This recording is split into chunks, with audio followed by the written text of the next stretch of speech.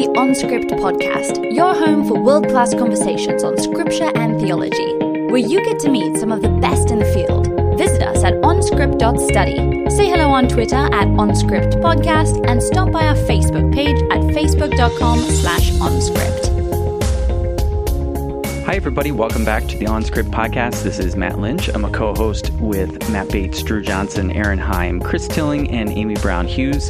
Thanks so much for listening in. Special thanks to our team for helping produce and develop this show, including Mim Ward in creative design, and I'll let the others introduce themselves. I'm James Steinbach, web development. Rebecca Turhian, media and marketing. I'm Ed Hatke, and I produce the show. If you haven't had a chance to go over to iTunes and give us a rating or wherever you listen to the show, we'd really appreciate that because it helps people find out about the podcast and spreads the word. If you're just unable to do that and want to take a slightly different path, you could join a local chapter of the American Racing Pigeon Society, or the equivalent in the country where you live. And as we all know, pigeons are a great way to send messages. You just write, on script.study on a piece of paper, rubber band that sucker to the pigeon's foot, send it on its way, person receives it. They'll appreciate the personal touch, and I think it's that personal touch that really helps get the word out. Social media only takes us so far. Pigeons can go farther. So we'd appreciate that, and we hope today that you enjoy this episode.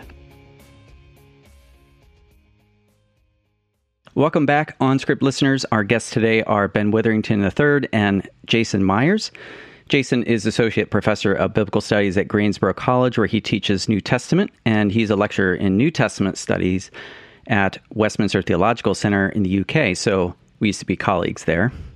In addition to the book Voices and Views on Paul that he's co-authored with Dr. Ben Witherington III, he's written Paul, the Apostle of Obedience, Reading Obedience in Romans, and he's co-authored another book with Ben called Paul of Arabia, The Hidden Years of the Apostle to the Gentiles. Dr. Ben Witherington will be well known to many of our listeners. He's the Gene R. Amos Professor of New Testament for Doctoral Studies at Asbury Theological Seminary. He's the author of more than 60 books, including commentaries on every book in the New Testament. Among his more well-known books are The Jesus Quest, The Third Search for the Jew of Nazareth, and The Paul Quest, The Renewed Search for the Jew of Tarsus. He was on the BBC PBS special called The Story of Jesus as well. So, Jason and Ben, welcome to OnScript. Welcome, Matt. I'm glad to be here. Good to be here. Before we get to talking about Voices and Views on Paul, which is our focus today, I'd be curious to hear a little bit about your other book that's forthcoming, or is it out now? Paul of Arabia, The Hidden Years of the Apostle to the Gentiles. Well, it's a historical novella. And like the Week in the Life series that I helped generate for InterVarsity, this book has closer look sections, which is what Jason contributed to the volume. So what it is an act of creative historical imagination based on what little evidence we have, trying to fill in the gaps of what happened to Paul after Damascus Road for 3+ years when he went off to Arabia, which is Petra, and what did happen then. And then what happens when he finally goes to Jerusalem and they send him off to Syria, Cilicia, to his home region of Tarsus and say, don't call us, we'll call you. So what happened during those, hidden years? And so it's an attempt to sort of fill in the gaps a little bit with some creative imagination and fill in the context through the closer look sections.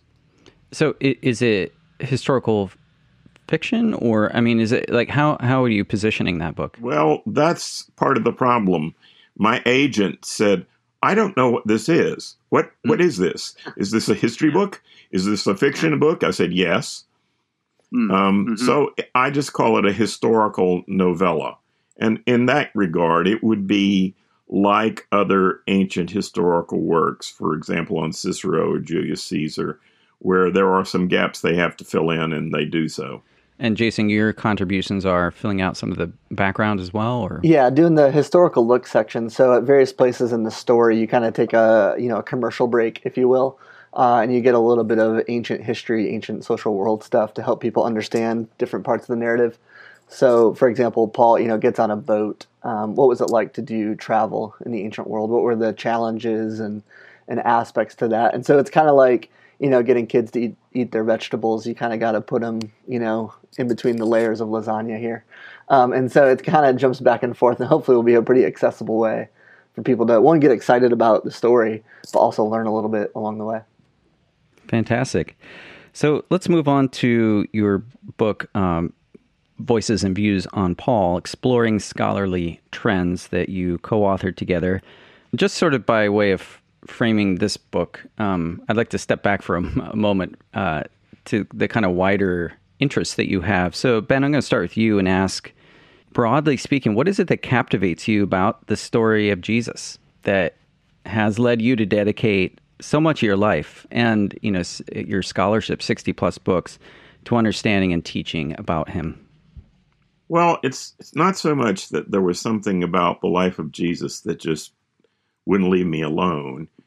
It has to do with the fact, I grew up in the church from day one. My mother says that my first two words were John Wesley. I was baptized as an infant and was in the church all throughout grade school, through high school, was an NYF chairman, went off to Carolina. And at Carolina came the time for me to ask the question, am I going to appropriate my faith for myself? I'd always liked Jesus, loved Jesus, tried to emulate Jesus along the way.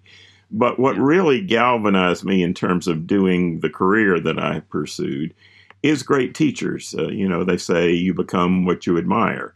Well, I had a fabulous Bible teacher at the University of North Carolina at Chapel Hill, whose name was not Bart Ehrman, who's there in that chair now. His name was Bernard Boyd. And over 5,000 people that he taught from the 50s, 60s into the 70s went into some kind of ministry.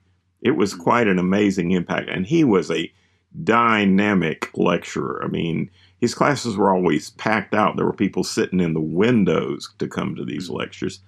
And it was a spiritually turbulent time, much like now. So he really inspired me to go off to seminary. And then I had Gordon Fee and Andrew Lincoln and various other great teachers, Bruce Metzger, in my seminary years. And then I had C.K. Barrett and Charles Cranfield and T.H.O. Parker at the doctoral level. It was an embarrassment of riches. So the teachers provided for me a model of how I could spend my life doing these things. The other thing to say about this is I always loved languages. I always loved history.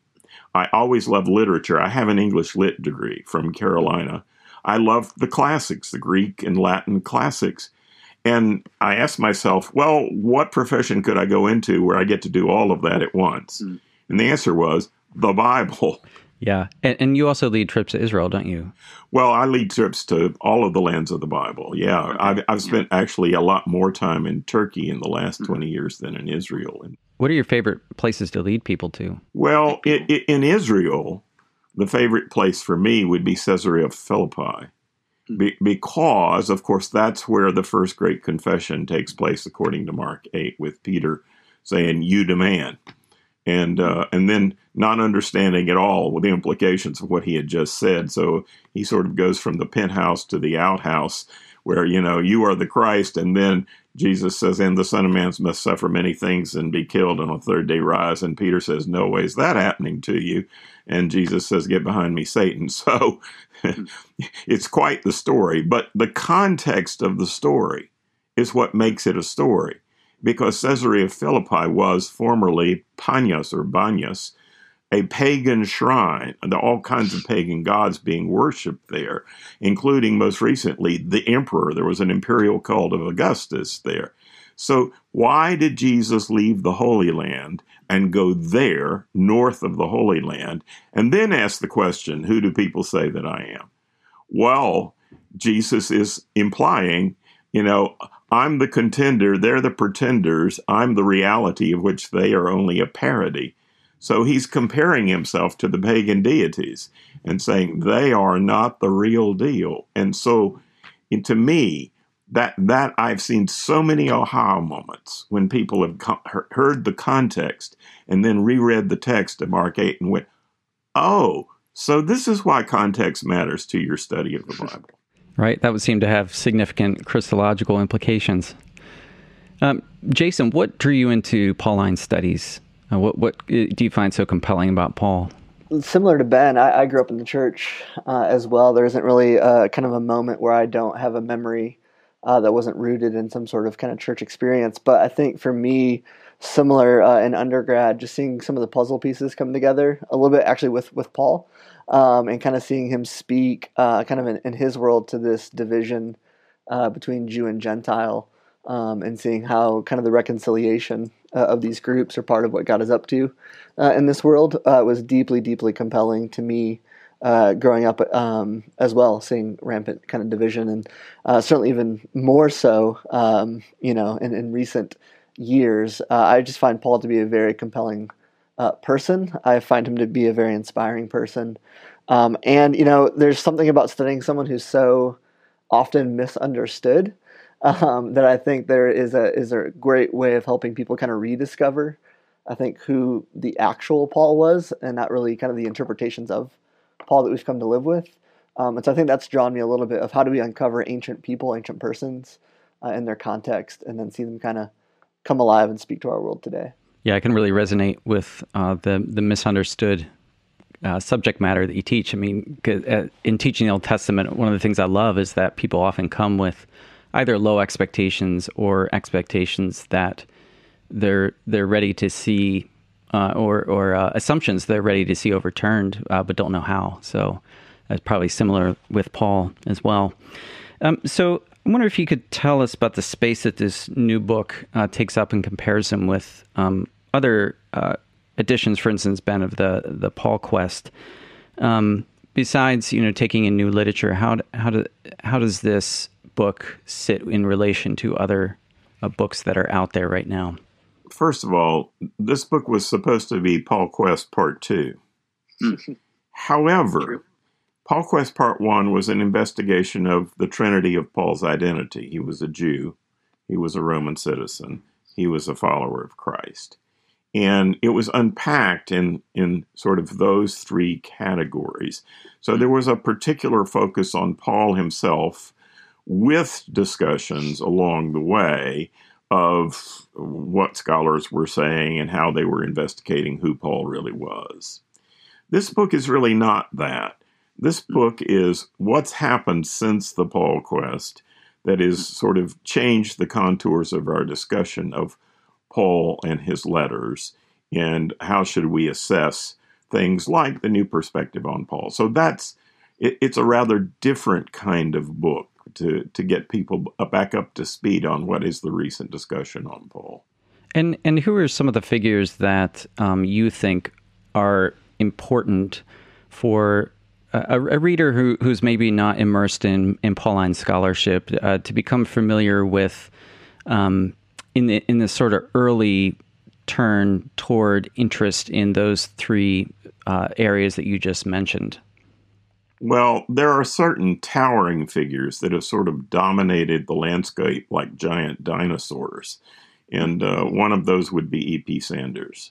I was there in 1977, BC, before cell phone, when his first volume on Paul and Judaism came out in 1977 in England. And it sort of dropped like a bombshell on Europe.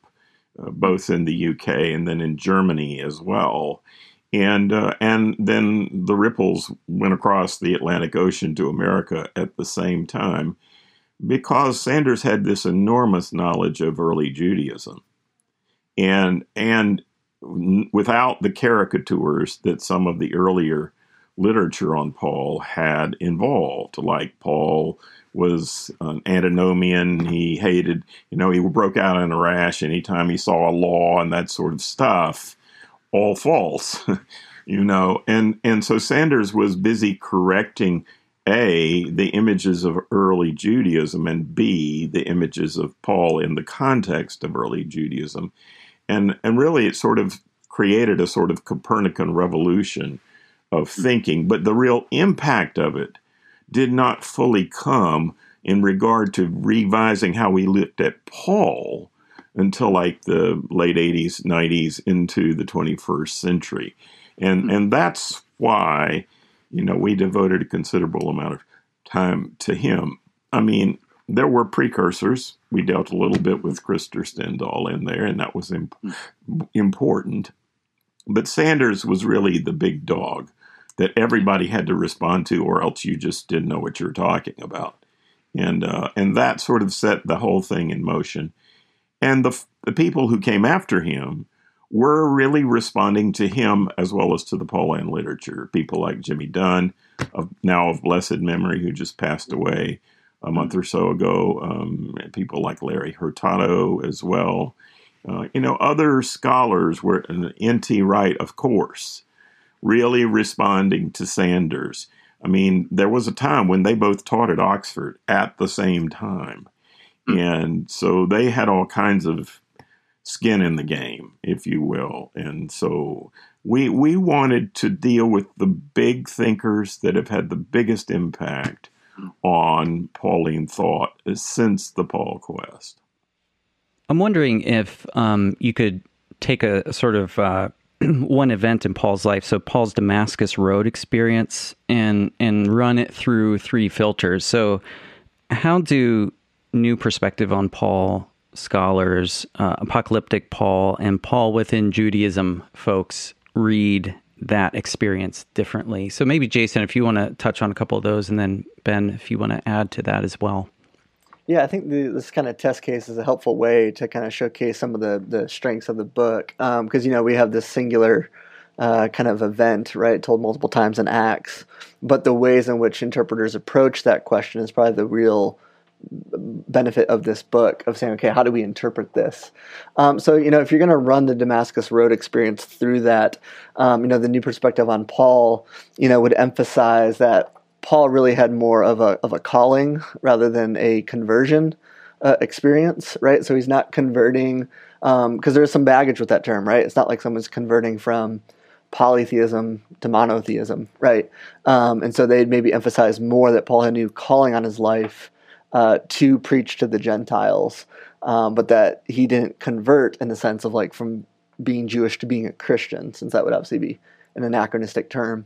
I think the apocalyptic Paul would come in, that camp would come in and say, it was this otherworldly revelation that Paul could not have gotten anywhere else, and that it was this dramatic experience that showed him kind of the world the way it was, with these kind of overarching powers of sin and death holding all humanity captive, and that they would stress more of that kind of symbolic sense to that experience of what Paul really saw in that moment, whereas the new perspective would probably show a little bit more continuity of, yes, Paul's a Jewish person, but he still has a lot in common with that, but he's going to have some critique of what this means then for other Jewish groups. And this would, of course, distinguish both these movements from the Paul within Judaism kind of growing unit here that would say, Paul might have had a call to go preach to the Gentiles. It might have been otherworldly, but that really didn't change much for him or his contemporaries. And it really applies to Gentiles only in this context. And so they would all have, if you sat around a table, they'd all have, various points of agreement and disagreement. I think they would agree on, Paul isn't necessarily, to different degrees, criticizing Judaism or first century Judaisms by any means. But what does that mean going forward is where they would kind of start to part ways. Yeah, one thing that we did not do in this book is one of the growing areas in the field of Pauline studies is Jewish scholars evaluating Paul. And there are a lot of them. I mean, a lot of them. And part of that project, whether we're talking about Paula Fredrickson or Daniel Bordiarin or on and on and on, I mean, there are a lot of them, Shay Cohen, is most of them want to reappropriate Paul for Judaism, and they're not happy with this notion that Paul is the founder of Christianity and that sort of thing. And I mean, there are even people like Mark Nanos who say Paul never left the synagogue. The early Christian meetings were all in synagogues and this, that, and the other. False. Nevertheless, a new interesting reading of Paul. And so because that is such a huge subject, we could have written a book at least as big as Voices and Views on Paul, just on the Jewish response to Paul in the last 30 years. We left that one in abeyance for somebody else or maybe some future time, because they really mostly operate with a two-track model. This is how Jews get saved. This is how Christians get saved. Bless his heart, Paul had a ministry to Gentiles and only to Gentiles. So nothing that Paul was saying was specifically directed to Jews. It was directed to Gentiles and is not applicable to Jews in various ways. Now, that's obviously a pretty radical reading of Paul, who said, there is no Jew or Gentile in Christ, and a wrong reading of Paul, frankly. But nevertheless, we were trying to deal with those things that would be more likely affecting the evangelical community or the larger Christian community in their views of Paul, rather than that kind of view of Paul. Sure. So we've talked about the Damascus Road experience, and I realize we haven't introduced these views yet. So maybe if each of you want to give like a soundbite of the chapters you wrote and the views on Paul that are represented by those, maybe we could just highlight in particular the new perspective on Paul and the apocalyptic Paul, which obviously play major roles in your book. Well, in terms of the new perspective, it really is new perspectives, plural, because there is a lot of disagreement. All of them tend to agree that previous views of Paul are inadequate. What they don't agree on is what they want to replace it with. And so there are a variety of things. For example, let's take the phrase pistis Christou, literally faith of Christ. Mm-hmm. Is it an objective genitive or is it a subjective genitive? Is it faith in Christ, which is it's how it's often been translated up to the 21st century, or is it the faithfulness of Christ? Well, there are people like, for example, Richard Hayes or Tom Wright would say that it's about the faithfulness of Christ. There are other ways that Paul expresses faith in Christ, namely he uses a preposition, in. Okay, but within the new perspective, there's somebody like Jimmy Dunn who's going, nope, not convinced, or John Barclay, not convinced on that particular issue.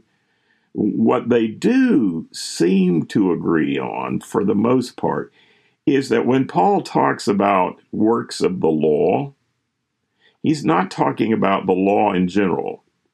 He's talking about the boundary rituals, the Sabbath, circumcision, and food laws, right?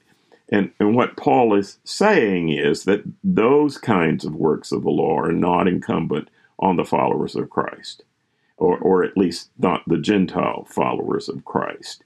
Now, that view has been heavily critiqued within the new perspective on Paul by John Barclay, for example.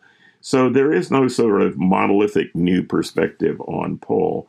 But what they are trying to do is reframe the way we look at Paul and the law, especially, and do a better job of understanding that particular issue, and also the relationship of law to faith. And what they all reject is the old Lutheran model, namely that grace is opposed to law, namely that faith is opposed to works, that sort of stuff. That is a no-fly zone for all of those people. Yeah, I think as we look at these conversation partners, we write about this in the book a little bit. We're really trying to give kind of the major voices that have really shaped the discussion, kind of in the history of ideas. And I guess if you view these as a conversation, if Dunn stood up in the 80s and said, E.P. Sanders, you've given us a great view of ancient Judaism, but your view on Paul wasn't that great.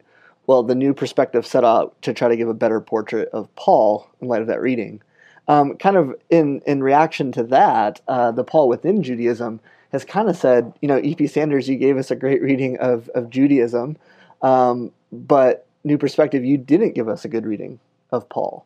And so they're trying to correct the reading of Paul on the recorrection of the reading of ancient Judaism. And so I do think that, the Paul within Judaism group sees themselves as the inheritors of actually taking some of Sanders' big claims and kind of working them all the way down. And so I think this just shows us that in this kind of history of ideas, this really is a book for students, not just ones formally enrolled, but people interested in Paul, about how we're always interacting and reacting to kind of what's come before. And the New Perspective did that with the Lutheran model. Paul within Judaism has done that with the New Perspective. And then, the last group that we look at in the book, the apocalyptic group, I would say has always been hovering in Pauline studies. It's never been on the front burner of the stove, but it's gone from the periphery to the center, I think, in many ways, by just kind of this reinvigorated sense in New Testament studies that we need to be studying Paul. And so you can trace the apocalyptic group all the way back. I mean, way before E.P. Sanders. But it's kind of come to life again. Back to the Damascus Road itself. So with regard to the, I'm getting ahead a little bit here, but with regard to the apocalyptic Paul, just so our listeners understand what that means, what's kind of the central claim that's being made there, and why is it contentious?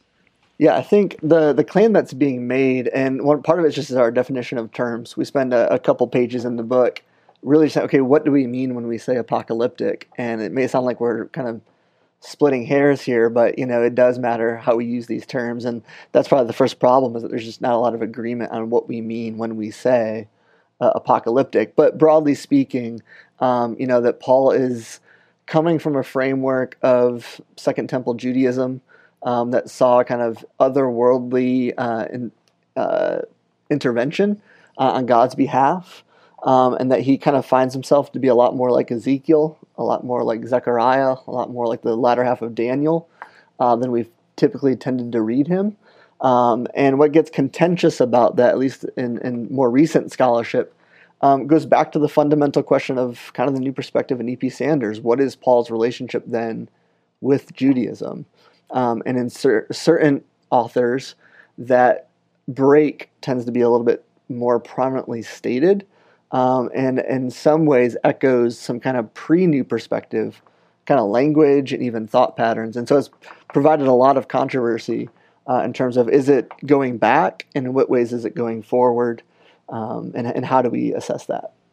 Is it also a question of not only continuity with Paul's Jewishness, and this is part of that, but also continuity between Old and New Testament? Mm-hmm. Yeah. So how radical kind of is this message? How much is he like John of Patmos, and how much not so much? And of course they have a case. Lou Martin was one of the big instigators of this, followed by Bev Gaventa and others over here. But the real origins of this are Ernst Käsemann back in Germany, and he was reacting to Bultmann, among other things, and got that ball sort of rolling. And it's a good question. I mean, Paul does talk about two ages. Paul does talk about the fact that Christ revealed his Son in me. That's visionary language. There's no question about that. So the question is, how far do you push that particular image of Paul to explain the Pauline epistles in general? I mean, he tells us that occasionally he had visionary experiences. He talks about one 14 years ago when he was caught up into the third heaven and that sort of thing. My reading of this is, as the British would say, they kind of over-egged the pudding. They want to see the sort of apocalyptic dualities of darkness and light in this age and the age to come and all of that sort of everywhere in Paul. And I don't really think that works for everything in Paul. And here's the other catch, and that is you have to kind of assume that Paul thought the world was coming to an end real soon. In other words, you have to take a Schweitzerian view of the second coming when you're reading Paul. And bless his heart, Paul thought Jesus was coming back in his lifetime, and he was wrong. Well, no, he didn't. And no, he's not wrong about the second coming. So some of this has to do with your general eschatology and what you think about the second coming. Never mind dispensationalism. Ben, I was interested to read your take on N.T. Wright's wide-ranging corpus. You cover quite a bit of ground there. But I'm wondering if you could just talk, first of all, about Paul and the Roman imperial cult. So you state that the narrative of the New Testament is more like The Lord of the Rings and less like a movie about Caligula. So how so, and how does this relate to Wright's thesis? Yeah. Well, I would simply say I agree sort of 99.9% with John Barclay on this. I do not think that the New Testament is mainly written while looking over their shoulder at the growing imperial cult. I think there are places where it's implicitly critiqued because only Jesus is Lord and Caesar is not, and neither are any of these pagan gods. But I don't see a direct, overt critique of the rise of the imperial cult in the New Testament. I think there are places where there are little jabs at it directly or indirectly. I would not see this as a major issue for Paul. Paul is not mainly doing, damage control. He's mainly presenting a positive case for Christ as Lord. And Wright would see a more direct engagement with the imperial cult, or is he backed off that now? Well, yes, he has, over time. I mean, I even knew Tom in the 70s when he had hair. I have watched the whole evolution of Nicholas Thomas Wright into the present, and we've been friends throughout the whole period, and still very much are friends. In fact, he's coming to give the 100th year anniversary addresses to Asbury Seminary in 2022 when we celebrate our 100th birthday, and we're very happy about having him come. But the thing is that, yes, it's a moving target with Tom. His views have evolved over time. Some of his ideas he's been stubbornly holding on to, like Israel's still in exile, or, Christ is the embodiment of Israel going forward, and those who are in Christ are Israel. Those ideas are very problematic as far as I'm concerned, because so far as I can see, the historical evidence is not that most Jews living in Galilee or Judea thought that they were still in exile. I mean, if they had thought that, they wouldn't have talked about the diaspora the way they do in various ways. So, no, they don't think they're still in exile. They think they're still subject to foreign powers. When was that not true of Israel, right? Yeah, for brief periods throughout their history. Yeah, they didn't have to go into exile to feel oppression. They felt it right in their own country. So, I mean, I think that's a wrong reading, where where Tom will take like Deuteronomy 32, 33, 34, and then just use that as a sort of lens through which to read what Paul is really doing with his theology. And the bigger problem, however, is that Paul is very clear in Romans 9 through 11 that Israel means Israel. That is, non-Christians. It's Jews who have not yet or have even rejected Christ. Israel does not refer to the church. He never calls the church Israel, etc.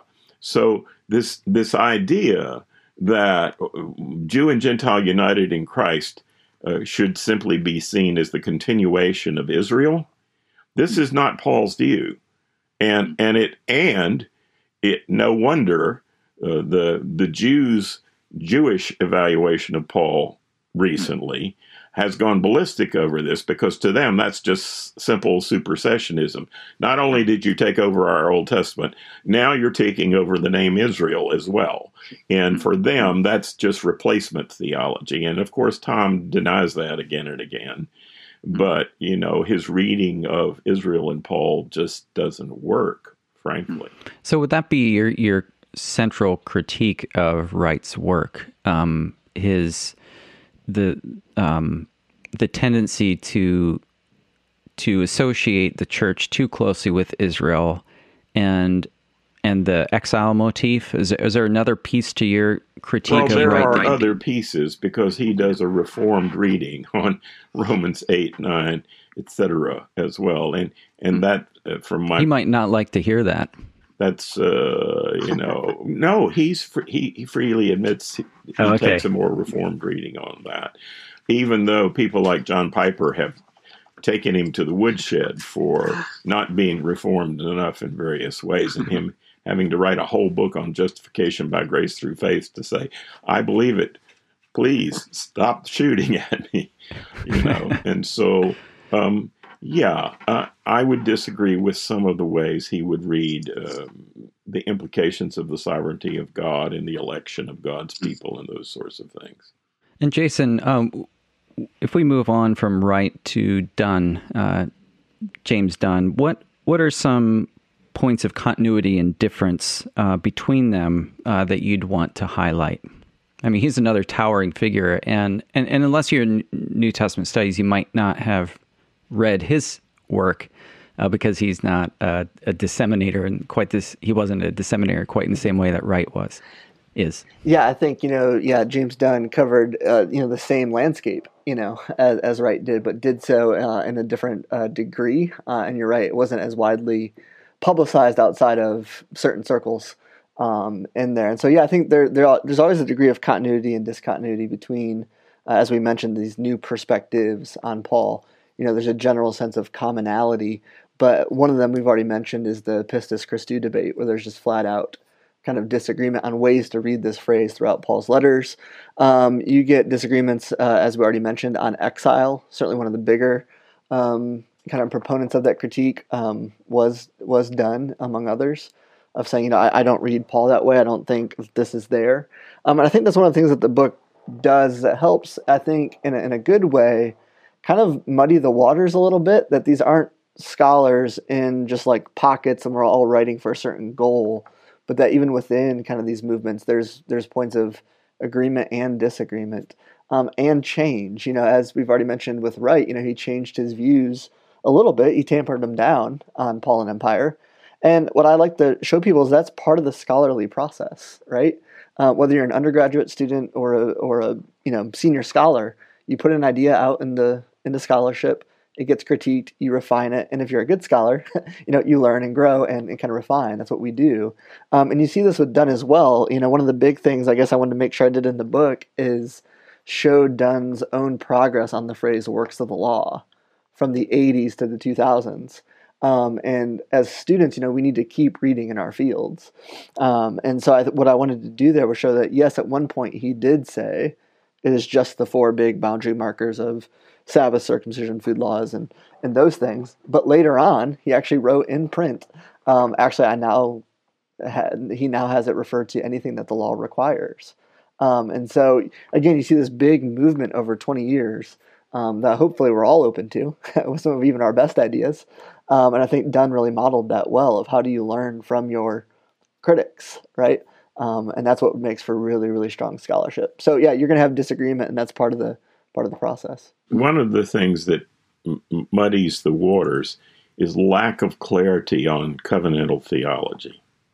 What do you mean by that? And what I mean by that is that in traditional Reformed theology, there's just sort of one covenant in multiple iterations. And traditional Reformed theology would even go back to the Noahic covenant or the Adamic covenant, and then the Davidic covenant and the Mosaic covenant and the Abrahamic covenant and the New Covenant. And in Reformed theology, traditional Reformed theology, The New Covenant is simply a revised edition of these previous covenants, in particular, a revised edition or fulfillment of the Mosaic covenant. So the New Covenant is not really a new covenant, it's a renewed covenant, if you will. And that not being clear about that, whether it is or is not a genuinely new covenant or not, affects your view of the law and everything else, your view of grace, you name it. And so part of the problem is lack of clarity on what's the nature of covenantal theology in the Old Testament, the New Testament, and all of that. And that still needs some further clarification. And how would you describe the New Covenant then? Would you say this is a brand new covenant, full stop, or it's just a renewed covenant, or somewhere in between? First of all, the New Covenant involves a law, the law of Christ, says Paul. So there is law in the New Covenant. It's not like the Old Covenant's all law and the New Covenant's all grace. Sanders just blew up the theory that there was no grace in the Old Covenant. He made that very clear. He calls it covenantal nomism. The law is a response to God's grace of rescuing God's people in the Exodus, etc. But in the New Covenant, what's interesting about the New Covenant is that what counts as imperatives is some of the teachings that were found in the Old Covenant, Jesus' teaching, which adds some interesting new notes like no oath-taking, and by the way, no killing of enemies, okay? And then the apostolic teaching by Paul. So what's going on with the New Covenant is a genuinely new covenant, but there is some continuity with the previous Mosaic covenant and the Abrahamic covenant and various other things along the way. So it's not simply a renewal of the Mosaic covenant, like, for example, Messianic Jews would say. Messianic Jews would say, those who are Jews who believe in Jesus, they would say the New Covenant is nothing more than just a renewal of the Mosaic covenant. And I think that's absolutely not Paul's view. I don't even think it's Jesus's view. In fact, he thinks a new eschatological thing was happening. So it's not an either-or proposition, but the new eschatological covenant is not simply a renewal of the Mosaic covenant. That's the best way to put it. Jason, if I could go back to you for a moment. And one of the things I noticed in the book is that Paul's views on the Spirit have not played a major role with any of the scholars you mentioned, except perhaps Dunn. If you had to add a section on Pauline pneumatology, what are the key things that you would want to highlight, perhaps key issues or figures that you'd want to highlight? And maybe I'd be curious to hear your opinion on why you think, in terms of sort of perspectives on Paul, the Spirit is not front and center. Yeah, no, it's definitely the missing piece, I think, of Pauline theology in this sense. And that's probably just with the hyper kind of mentalized, the hyper intellectual cloth that we're all cut from, I think. I think some of that is cultural and sociocultural at some level. But yeah, a chapter on this, and I highlight it a little bit in the book, but I think that's one of the pieces that's been left to the side. And you can wrap this up certainly with different philosophical movements of post-enlightenment, right? We don't really know what to do with something like that, right? That's not something we can put in a test tube and get results back on, right? And it's kind of like the even in the worst case, right? With like certainly like a Boltmonian reading, we should probably just leave that best aside because that's something that ancient people believed in, but we don't probably need to really believe in that anymore because we're enlightened. So yeah, I think if we had a new chapter on that, certainly scholars like Gordon Fee would be in that chapter. Certainly other Pentecostal scholars. I think a lot of the work by Frank Makia is really, really good on this. John Levinson is really, really good on it. And I think Dunn is probably the scholar who's leaned into it the most. Some of his early work, of course, was on the Spirit. And him and Max Turner went back and forth for a good number of years over what is the Spirit doing in Luke and Acts. But apart from them, you just don't see a lot of reference to the Spirit. And what I find so fascinating about that is that clearly in places like Romans 5 through 8, right, the Spirit is central to the argument that Paul is making. on who these people are, what God is up to, where God's plans are unfolding. And so I think to kind of leave that out, you leave a huge piece of the puzzle off the table. Yeah, and having been a former student of Gordon Fee, his landmark book, God's Empowering Presence, where he goes over every single reference or allusion or echo about the Holy Spirit in Paul's corpus, and in detail, it does the exegesis and explanation on that. In his circles, Assemblies of God, Pentecostal circles in general, and some Arminian circles that are overlap with Pentecostal, that's had an enormous impact on the way things have been looked at from those who are really sort of spirit-central kind of groups. And it is telling that the scholars that we are mainly dealing with, other than Dunn, are, they're not really engaging with that sort of stuff very much at all. And to their cost, really, because that's an aspect of Pauline studies that needs to be highlighted. But it's not a part of the recent New Perspective discussions. Yeah. I want to switch gears to do a speed round here. So I'll go back and forth, and I'll kick it off with Jason, and then we'll go between you. So, Jason, how do you solve a problem like Maria? Find a new song. Ben, what's love got to do with it? Well, I don't think I would ask Tina Turner. I think I would rather go with Joni Mitchell's exposition of 1 Corinthians 13. Okay. Jason, serious question here. Do you know the Muffin Man? I do not, nor do I want to. Ben, what's a book that changed your life? Let's assume the Bible's one of them. If you had to highlight one other.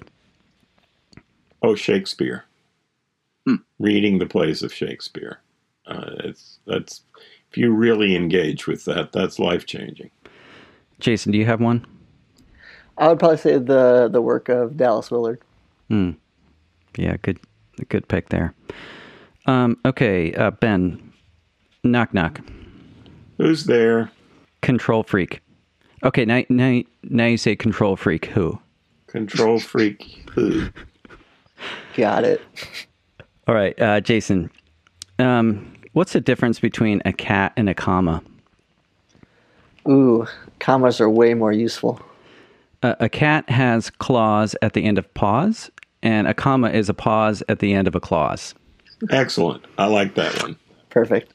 Okay. Ben, what's the most significant book in biblical studies in the last 50 years? Well, that would be hard to say, but... You got to pick one. Okay. I'm going to pick one from the 21st century. I'm going to pick Paul and the Gift by John Barclay. Okay. You weren't the first to do that. Jason, do you have one that you'd pick? I would probably say Jesus Remembered by Dunn. Okay. I think, yeah. Jason, let's say you're a low-grade millionaire, multimillionaire. You have like $5 to $6 million. And would you pay $225,000 to take a Virgin Galactic flight into space? No, only because, one, probably not a lot of people on that. I'm one of the world's largest extroverts. So unless there's a whole bunch of people going, probably not worth it. Okay, Ben, one of the things that we do as scholars is review each other's books. So I put a word in, I asked Google for a random word, and I stuck that word into Amazon. And I'd like you to, the word was cord, and the book that came up when I plugged that word into Amazon was A Scarlet Cord by Deborah Rainey. So how many stars do you give it, and why? Well, I haven't read it. Oh, that's it. That doesn't matter. I have no clue. I know the Scarlet Letter upside down and backwards, if you want that one. So maybe you wouldn't give it too many stars because this is too derivative? Yeah. I'm trying to eke a review out of you. Okay. Jason, random word for you was envelope, and the book was 13 Little Blue Envelopes by Maureen Johnson. And just to give a little context here, here's the write-up. Ginny Blackstone never thought she'd spend her summer vacation backpacking across Europe. but that was before she received the first little blue envelope from Aunt Peg.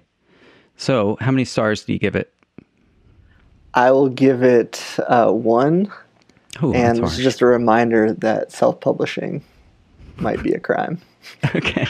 I like that, Jason. That's good. That's great. Ben, I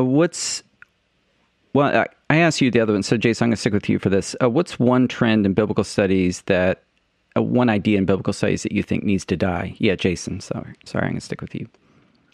I think the trend that needs to die would be probably the sense that we can't be connected with our work kind of in a meaningful way, but that we need to kind of check those things at the door.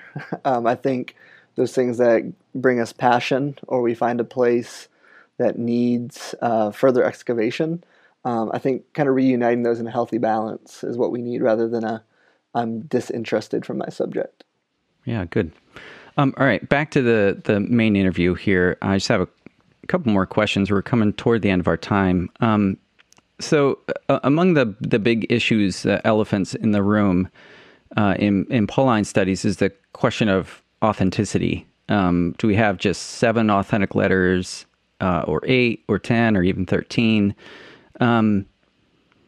So do you see trends on that subject going one way or another? And how do those decisions affect Pauline theology, our framing of what is Pauline theology?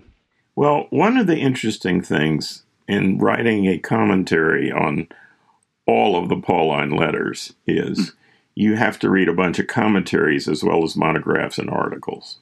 Yeah. And what's interesting to me is to see the number of scholars that say things like the majority of scholars think Ephesians is post-Pauline.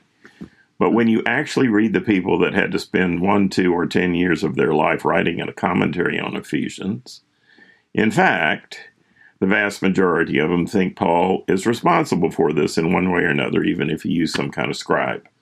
Okay? So there's a lot of disinformation out there about that particular issue of Pauline or post-Pauline.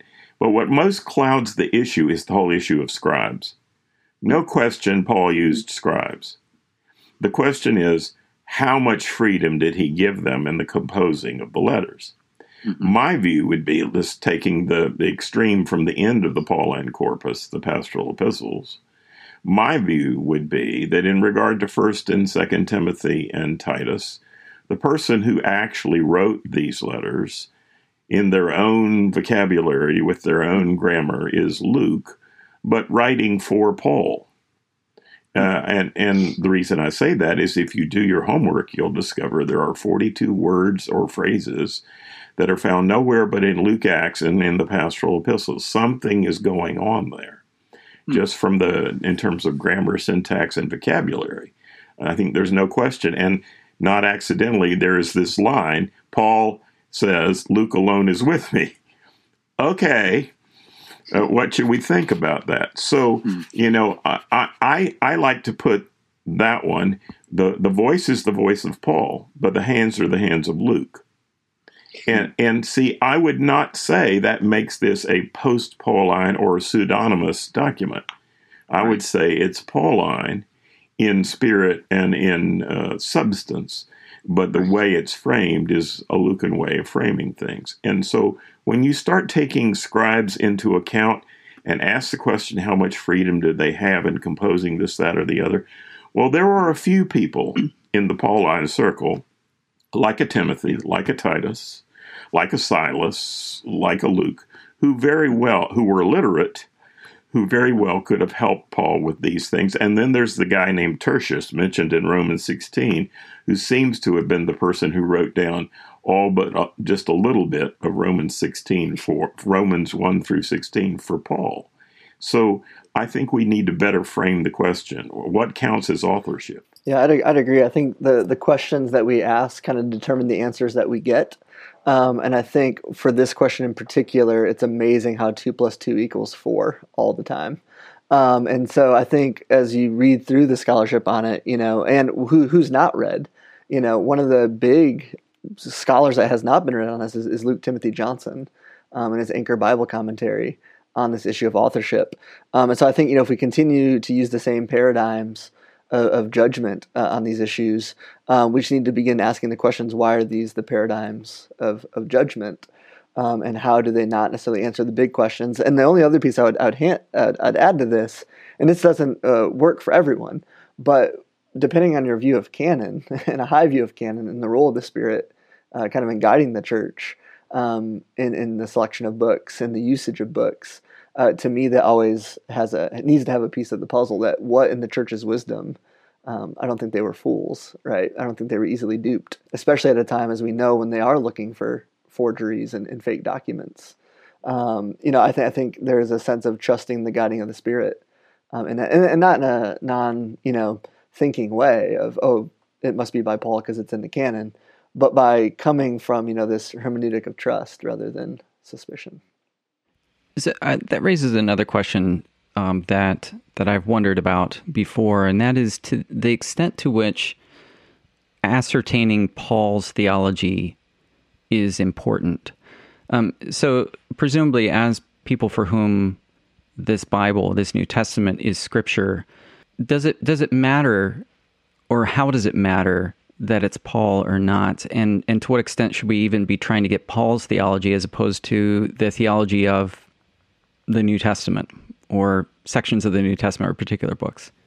Well, one of the things I would say is that there's a difference between the theologies of individual authors or consortiums in the New Testament and biblical theology, or even New Testament theology.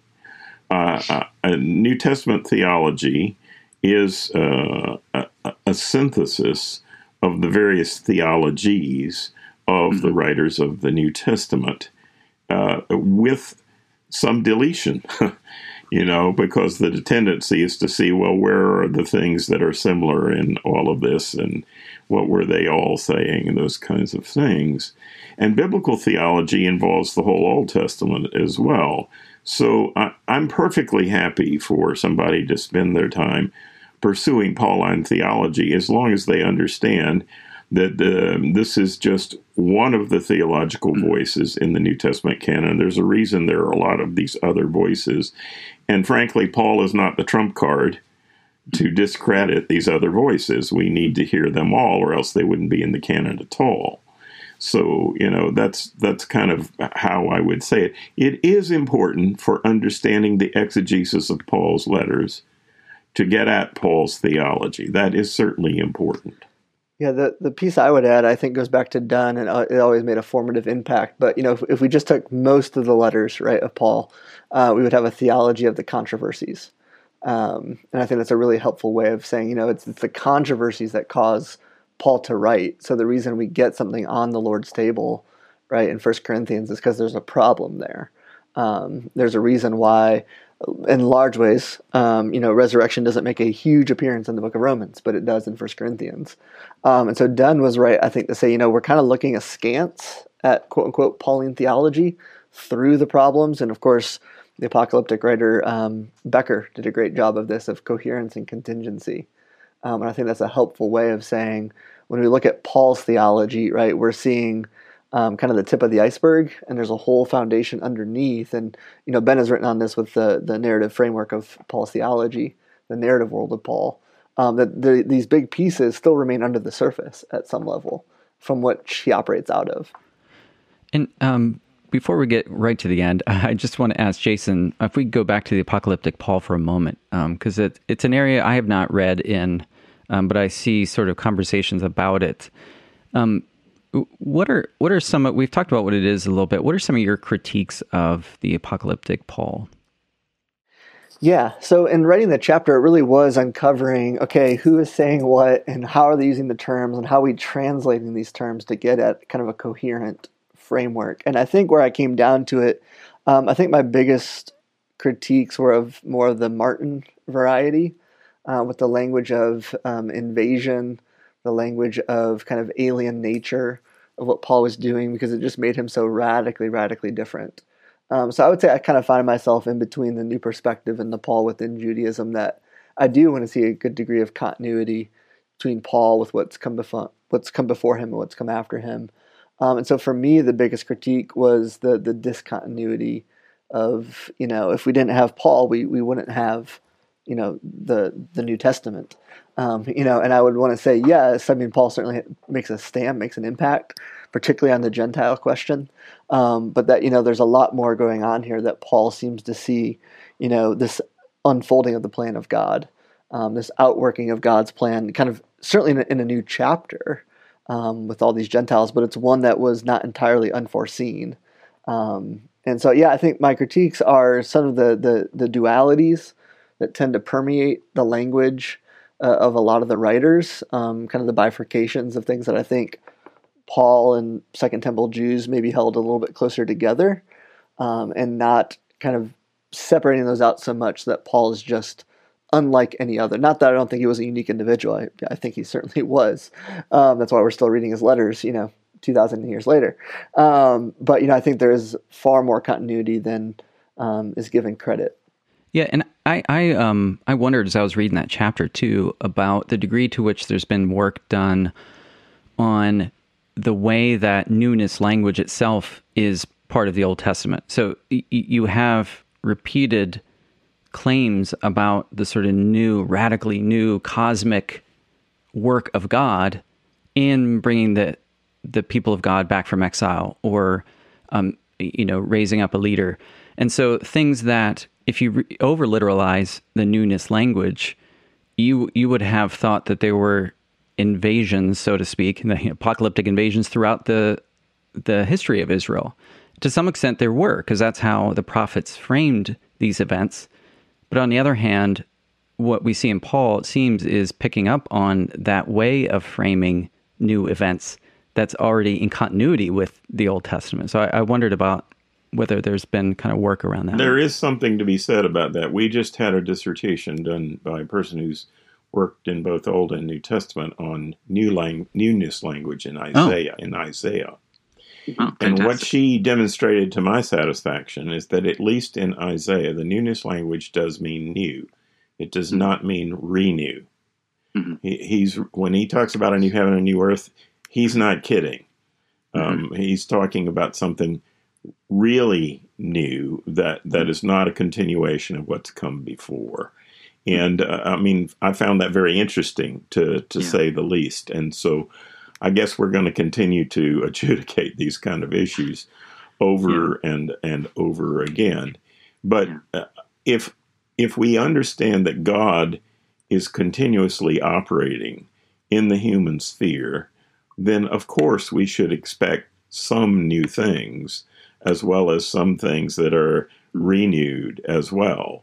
And so the question is, do we put the emphasis on the wrong syllable sometimes or not? That's kind of the question. Pauline Studies is continuing to change. What chapters do you think will need to be written of the 2020 to 2030 decade? Yeah, that's a good question. I think we've already mentioned a little bit. I think the Paul Within Judaism group is continuing to grow and gain, a lot of good voices and a lot of good, interesting conversations that I think will need to be, like the New Perspective, right? Kind of weighed and sifted and see what sticks and what doesn't. I think it's still kind of in the early movements, of that movement. I think there's a renewed interest in more the social side of Paul. There's recent works on Paul and the poor. So as much as we've looked at kind of like the big hallmarks of Reformation theology, right? Paul was a pastor, church planter, missionary, working with people across a wide gamut of life. And so I think we're going to see a lot more work kind of turned on that side of what was Paul's work and ministry like with various people. There's a new book by Terry Donaldson on Gentile identity and self-identity language. Mm-hmm. The word ethnos doesn't mean Gentile, and yet it gets translated Gentile all the time, because that's how Jews did othering of people that were not Jews.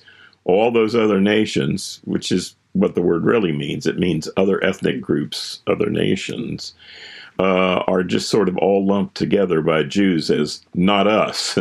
Mm-hmm. It's othering language. And his book traces the use of ethnos first by Jews, then by Jewish Christians, then by Gentile Christians, then by a church that's overwhelmingly Gentile. And it's really fascinating to study this whole issue of social identity.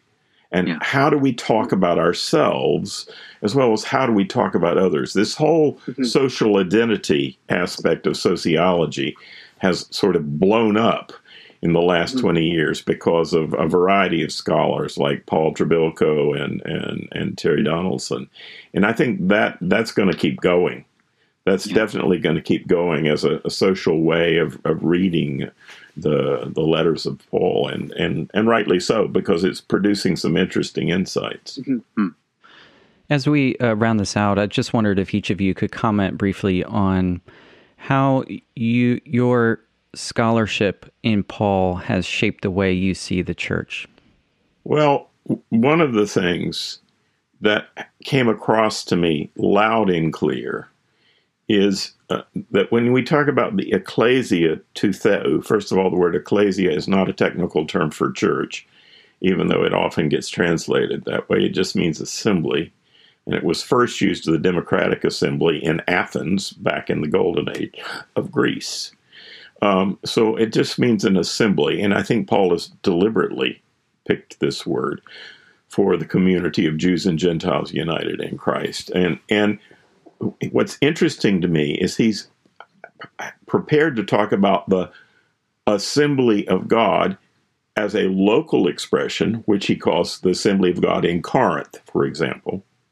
But he's also prepared to talk about the whole entity.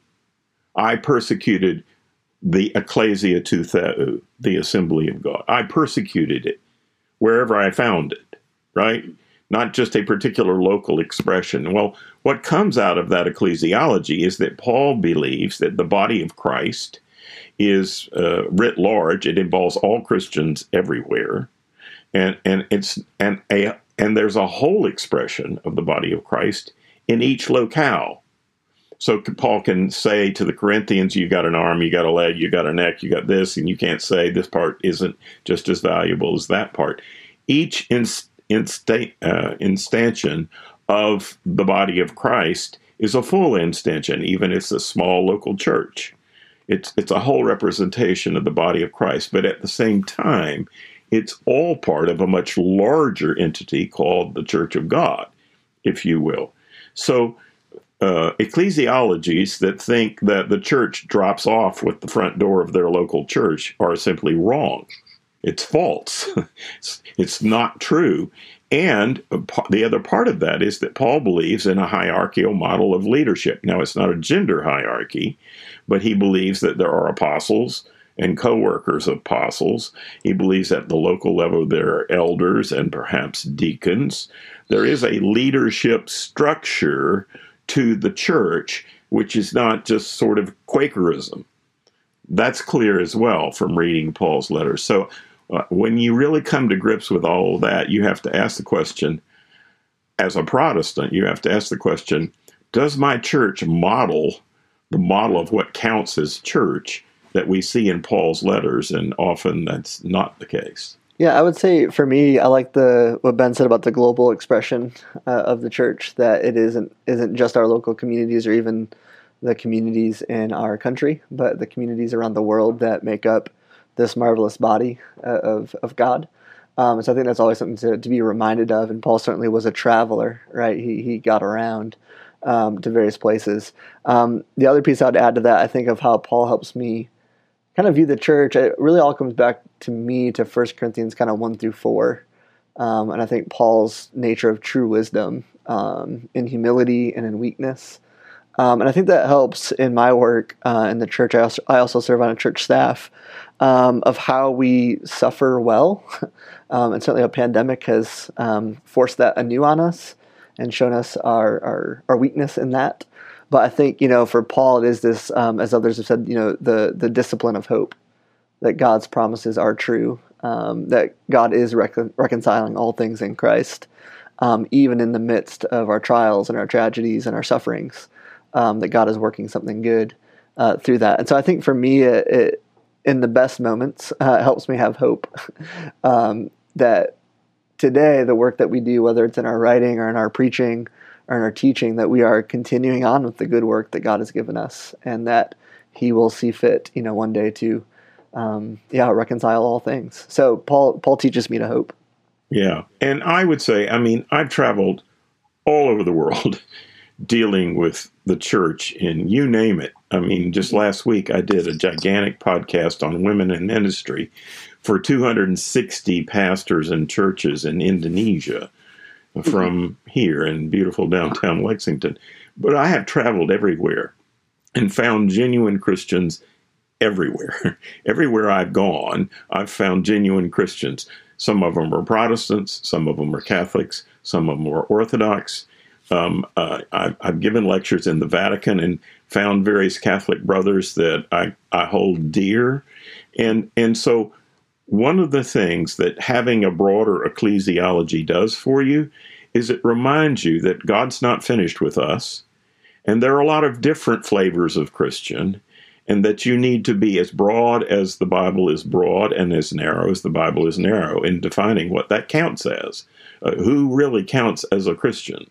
For me, I'm not an ecumeniac, but I am ecumenical and irenic, and believe that we as the body of Christ need to stand together in a world that is increasingly anti-Christian. Well, that's a good word to leave us with. Ben and Jason, thank you so much for taking the time to speak with OnScript today. Sure.